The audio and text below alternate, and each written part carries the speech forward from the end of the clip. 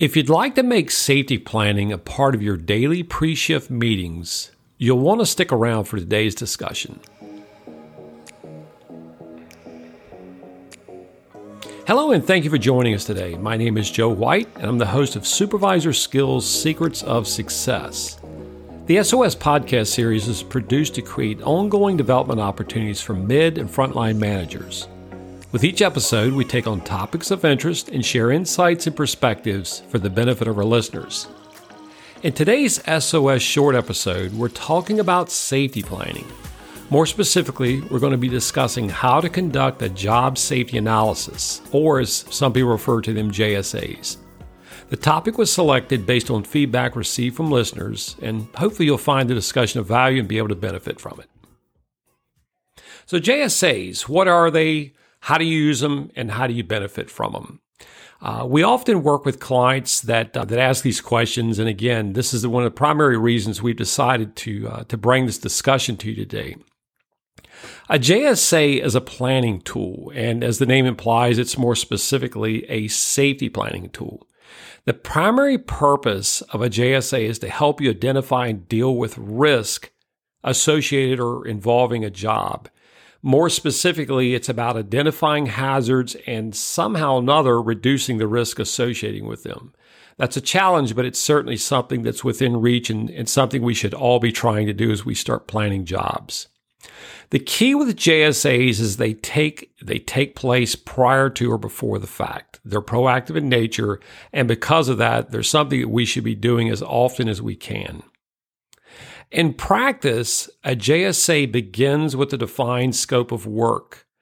Once you have the scope of work in hand, once you've fully processed it, once you've mapped out the steps involving the job, you really want to focus on breaking it down into major tasks.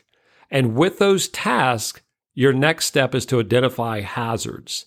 Does the job involve elevated risk? Are there opportunities for employees, or will the employees be required to manually handle material? Will there be mechanical material handling? Is there stored energy involved, rigging, overhead lifting? All of those things, all of those items that bring about unique hazards are things that should be brought out in the JSA planning process. Now, once you've got the hazards identified, you're only halfway there. The key in doing this and the key in running a successful JSA is that you want to assign values involving the level of risk with the hazards. And a technique that we've used in the past, and one that we strongly encourage and recommend, is that you use numerical values. And I like using a scale of 1 to 9. 1 being a remote or insignificant level of risk, and 9 being an imminent or life-threatening level of risk.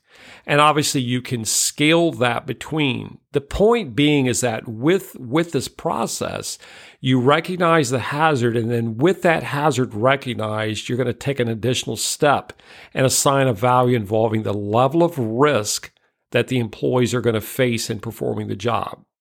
Now, when we talk about risk, it's uniformly accepted that there's several ways that you can deal with risk. Where you can, the attempt or the effort is to try and eliminate the risk. Well, in most labor-intensive industries, that's not always something we're able to do. Where you can't eliminate the risk, the next step is to control it. And there's various ways that you can do that. The last line of defense is to protect the worker, and that's through using personal protective equipment. And there are many cases, whether it be in construction, mining, or any number of labor-intensive industries, there's a number of cases where we're forced to use that last line of defense or to protect the worker. Case in point would be using respiratory protection. Several important points that I'd like to make about JSAs that I think will help you as you deal with them, as you start preparing them. One is that a hazard and risk are not the same thing. They're not one and the same. A hazard involves the potential of something to cause harm. Risk involves the probability or the likelihood of its occurrence. Now, if you think about this in the context of going to the beach, you go to the beach, you look out in the water, and you see a shark out there swimming. Whether you're in the water or whether you're standing on the beach, the hazard involving that shark doesn't change. The risk, however, is significantly different as to whether there's sand beneath your feet or water beneath your feet. So in this case, the risk goes up significantly when you get in the water with a shark. And that's the point that I want to make about this is, again, hazards and risk are not one and the same. When we talk about identifying hazards by running a JSA, hazards involve unique, innate characteristics that you cannot change. And let me give you a couple examples. If you're dealing with steam, high pressure steam, or you're dealing with sulfuric acid or a fall exposure, it doesn't matter where you're using that product or you have that level of exposure, you face that hazard. The unique characteristics associated with sulfuric acid are the same no matter where you go, and you cannot change them. Those forces that are existing, the forces that are there, the harmful forces that is, you cannot change them. What you can change and what you're really seeking to do with a JSA is to reduce the level of exposure or the level of risk.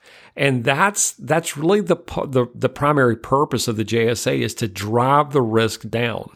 And as I'd mentioned earlier, assigning values is a great way to do that. And one of the things that I've done in the past is I would go into meetings and I would talk about the level of risk. And for example, if we collectively say this is a 7 or an 8 level of risk, the challenge would be, well, how do we make it a 3 or a 4? If we can't eliminate it, how do we at least reduce it?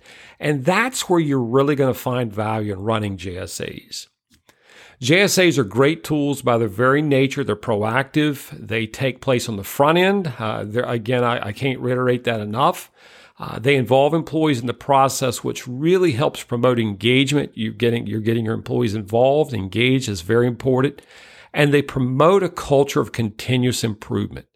And again, that's a significant part of the JSA process and one of the primary reasons why I would encourage you to use them.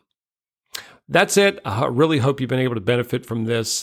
Thank you for joining us today. We look forward to sharing additional podcasts with you in the months ahead and welcome any suggestions you might have for topics you would like to see us cover. We're always looking for guests and enjoy sharing insights and success stories from the field. If that's something you would like to be a part of, please let us know. The SOS podcast series is brought to you by AEU Lead, a consultancy dedicated to the needs of mid and frontline managers. We value and appreciate any feedback and would encourage you to review and rate your experience with this show wherever you access your podcast. For additional information about AEU Lead or to follow us on social media, please use the links in the show notes accompanying this episode. That's it for now. Stay safe and thanks for listening.